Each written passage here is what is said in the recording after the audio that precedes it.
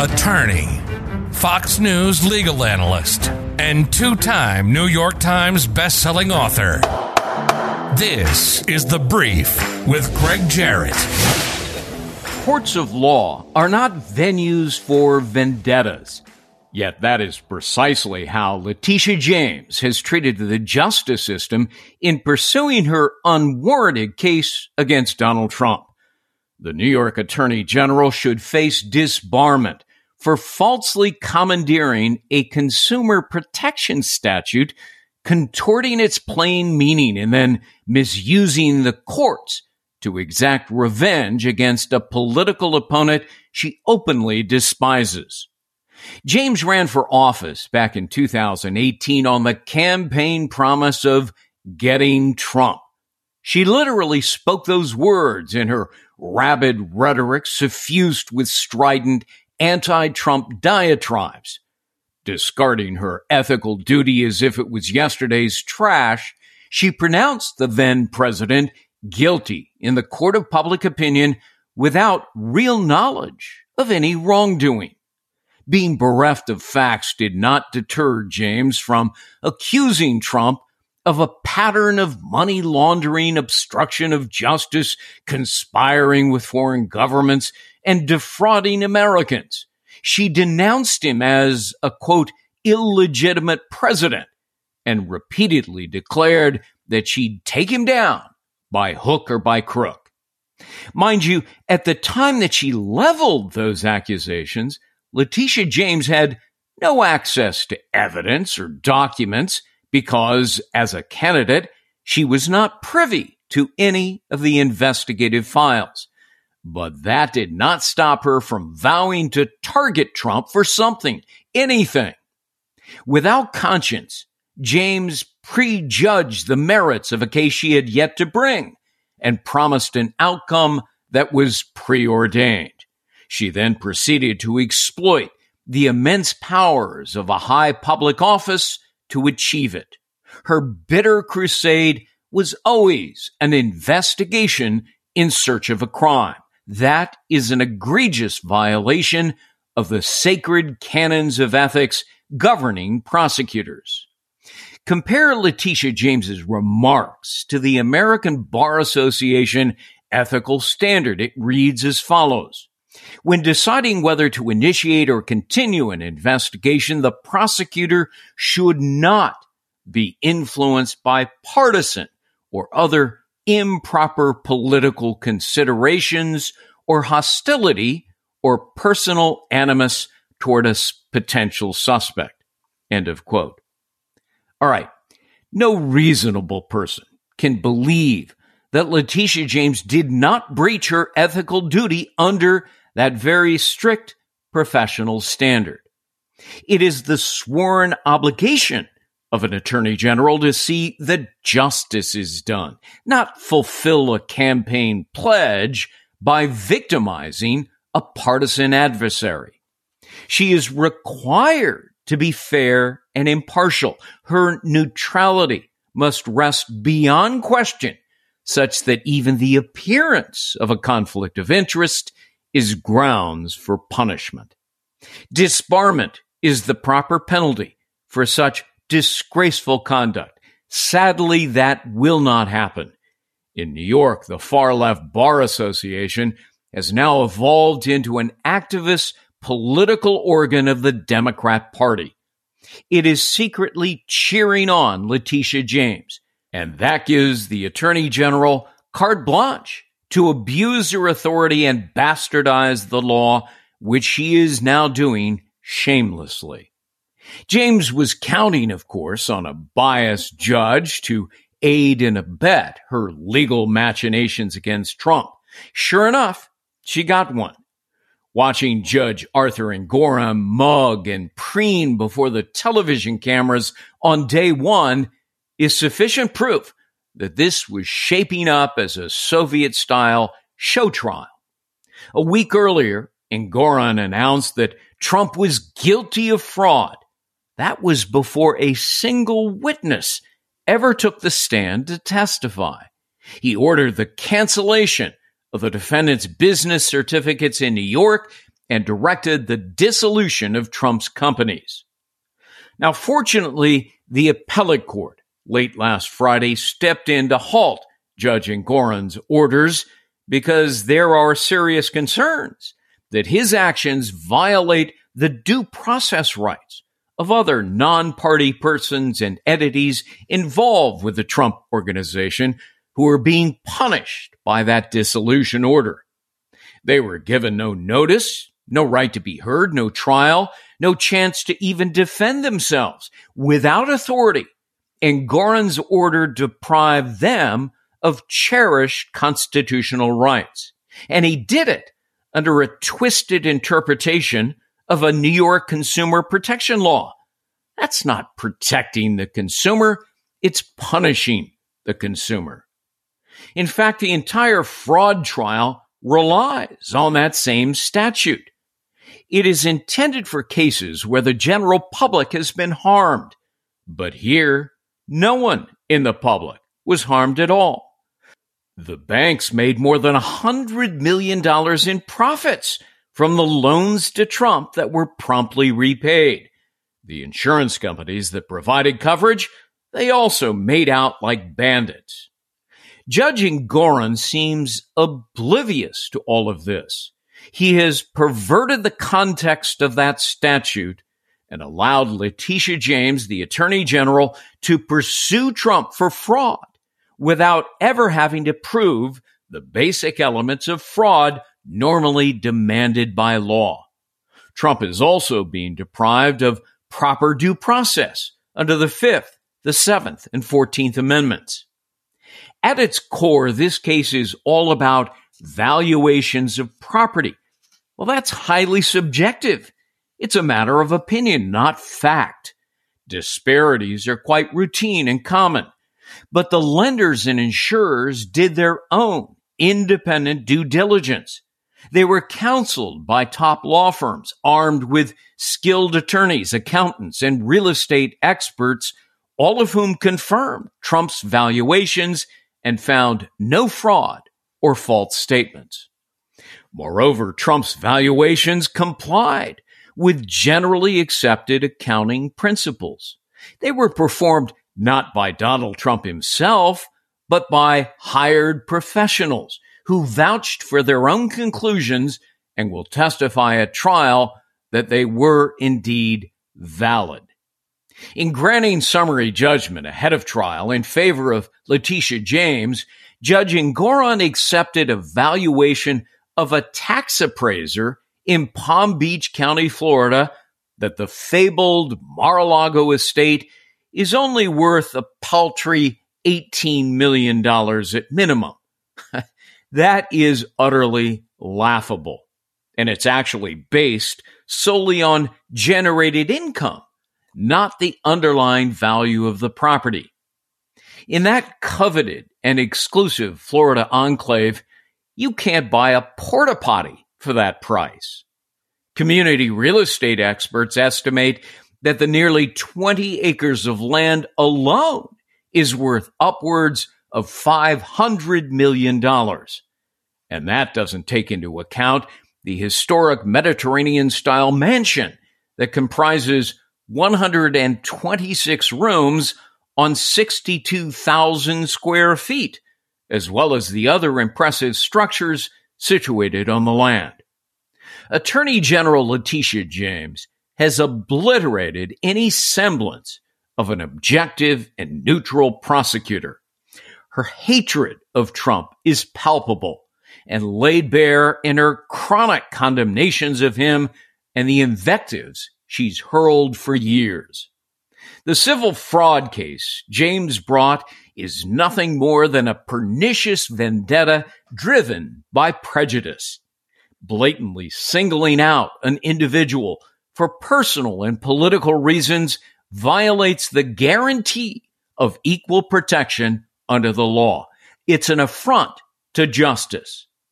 Not surprisingly, it bears a striking resemblance to some of the other criminal indictments against the former president.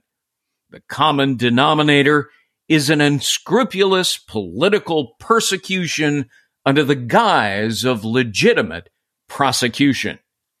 Letitia James is the one who should be facing legal consequences for her malicious actions, her debasement of the law, and the corruption of her office. Joining me now is David Schoen, a veteran criminal defense attorney and well-known civil liberties lawyer. David, thanks so much for talking with us.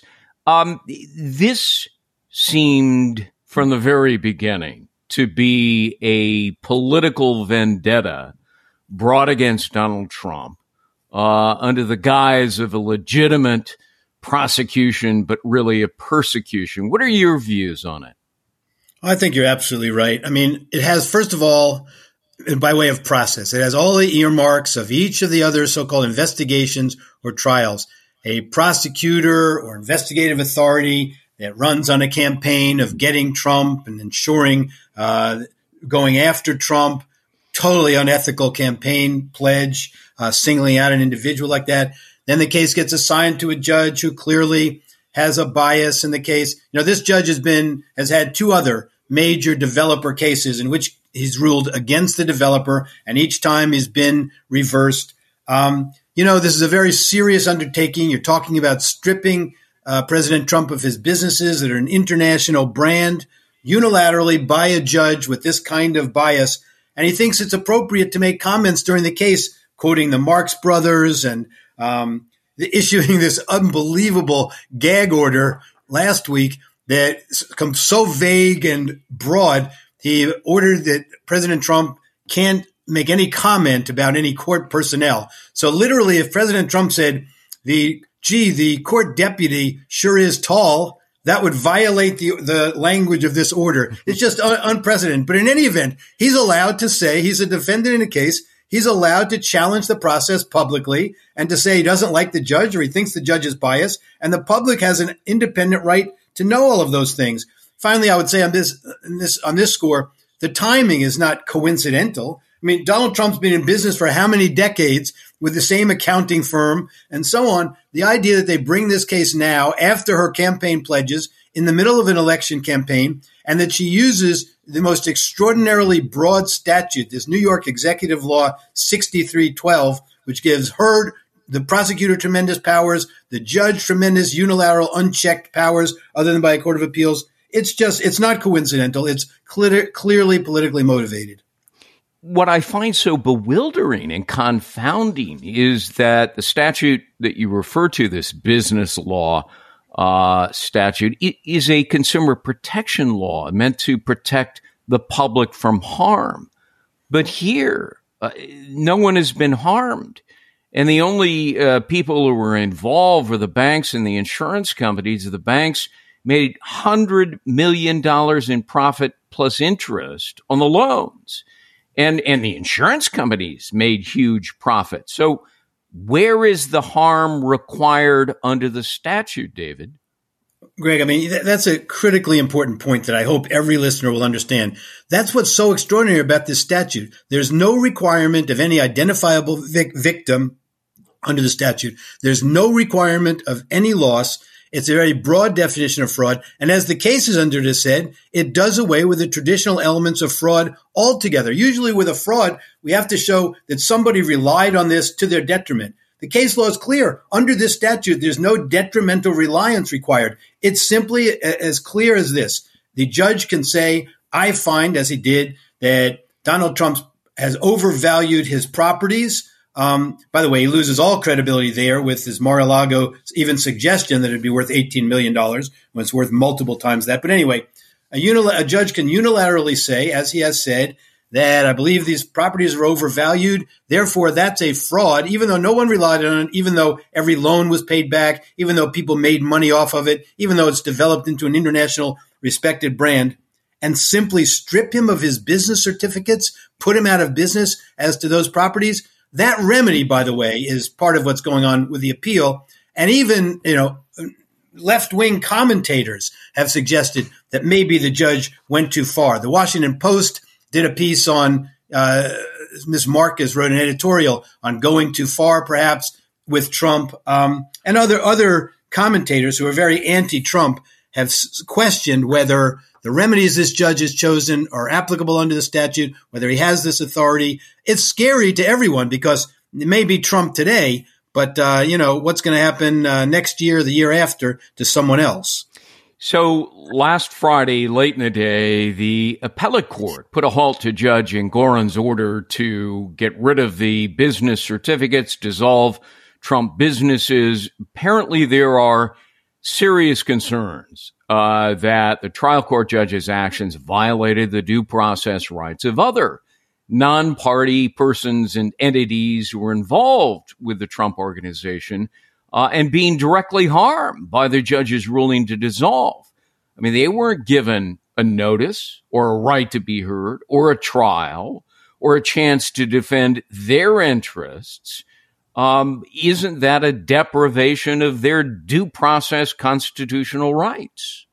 Absolutely. And consider how many jobs would be lost by this, how much money, income to the economy would be lost from this. It's an American brand. But yeah, so the Court of Appeals acted. The lawyers for President Trump asked the Court of Appeals to stay the remedy that Judge Engoron had imposed, that is putting a receiver in place. The company is taking away the business certificates immediately and so on. And they asked them to stop the civil fraud trial proceedings that are going on now. The Attorney General opposed the latter, that is stopping the trial, and the appellate division refused to stop the trial. The Attorney General didn't oppose asking the appellate division to put a stay on the stripping of business certificates until the issues are resolved. And so the appellate division went along with sort of the joint application, in a sense, of the parties to at least stay that remedy, because, that could really be irreparable harm. You take away those business certificates. Now you're putting people out of work. You're having somebody else control all of Donald Trump's, major properties there, not all, but significant properties.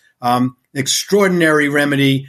Many have suggested the judges without authority for. And so the appellate division wisely said, as the parties had indicated, that they need to really consider the substantive arguments under the issues before allowing that kind of extraordinary relief to take hold.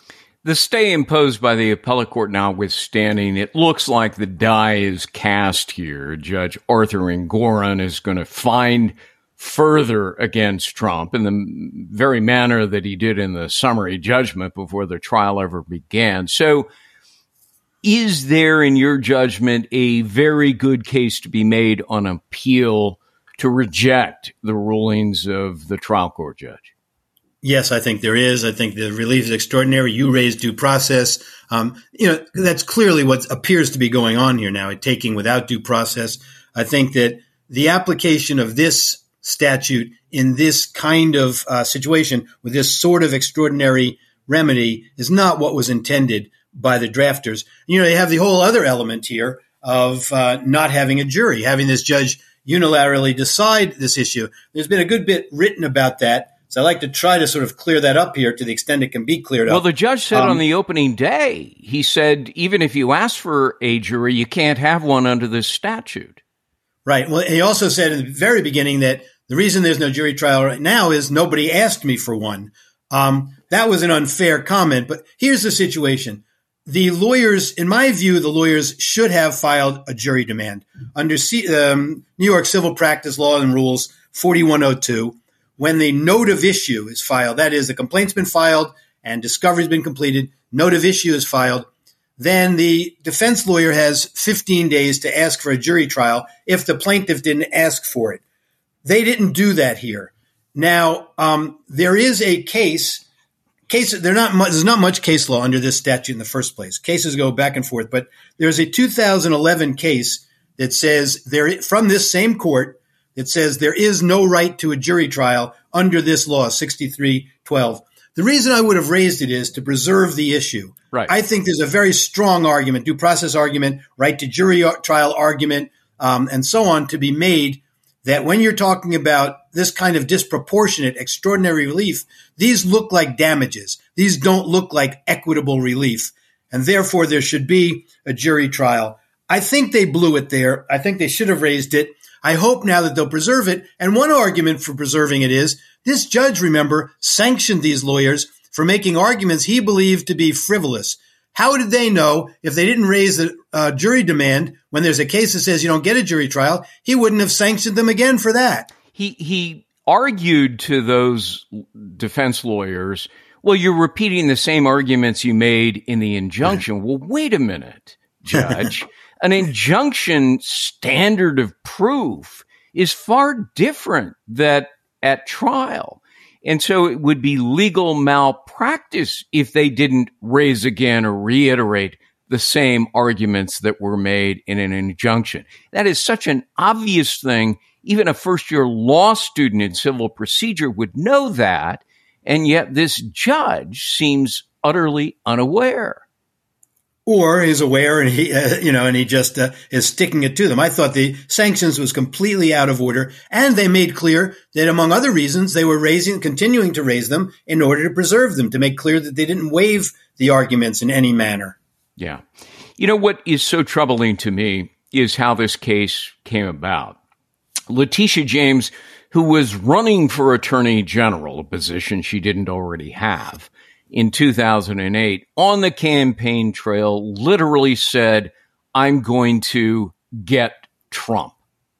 All right. And she goes on these anti-Trump diatribes, accusing him of money laundering, obstruction of justice, conspiring with foreign governments, defrauding Americans. She denounces him as an illegitimate president, and she repeatedly promises that she's going to take him down. Now, this is before she has access to any documents or any evidence. She's not privy to any investigative files at that point in time, and yet she vows to target Trump with a prosecution.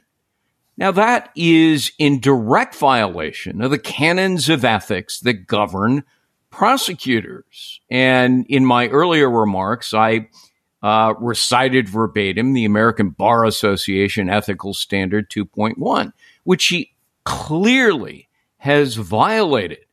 Now, in any other jurisdiction other than New York or California, she would be facing sanctions, suspension, disbarment, all kinds of penalties. But of course, this is the New York Bar, which is a very activist political organization on behalf of Democrats. And as I said earlier, they're cheering her on. So she has carte blanche to do whatever she wants, to target an individual for personal and political reasons of vendetta. As a lawyer like you, I find this to be one of the most disgraceful aspects of this entire matter. And it goes for Alvin Bragg, the district attorney in Manhattan, also, who in the criminal case ran on the same platform. He vowed to be the candidate who would get Donald Trump at a time when Donald Trump wasn't even under investigation. So they use a political agenda. They campaign on this thing, which clearly unethical, and they get away with it. I can't imagine why the bar doesn't take action. They don't deserve to be practicing law. People put trust in what government officials say. The cases make it clear. That's why the government's held to a higher standard. These are public prosecutors targeting a citizen who in their jurisdiction may be politically unpopular. It's bullyism, but it's clearly unethical among everything else, and they don't deserve to have their law licenses any longer. To the merits of the case as we wrap up our conversation, I wrote about this 2 or 3 years ago. This is all about valuations of property. Well, that's highly subjective. It's opinion. It's not fact. You will have disparities that are quite routine in valuations. Lenders and insurers, as a consequence, do their own due diligence. They hire accountants. Some of the best lawyers in America at the top law firms were retained by Deutsche Bank to look at this, to do their own determinations of the value in exchange as collateral for the loans. And they didn't find any fraud. They didn't find any false statements. And they roughly determined that the valuations justified the loans. And indeed, as we discussed earlier, they made $100 million on these loans. Some of the loans were paid back early. by Donald Trump.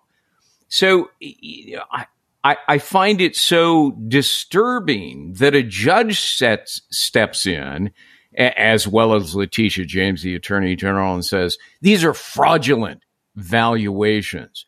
Aren't there professionals and experts who will, at trial, take the witness stand and say, are you kidding me? These valuations are proper. We stood by them. We signed off on them. And aren't those relevant issues of fact that the judge should have first listened to before declaring before trial that Trump was guilty of fraud?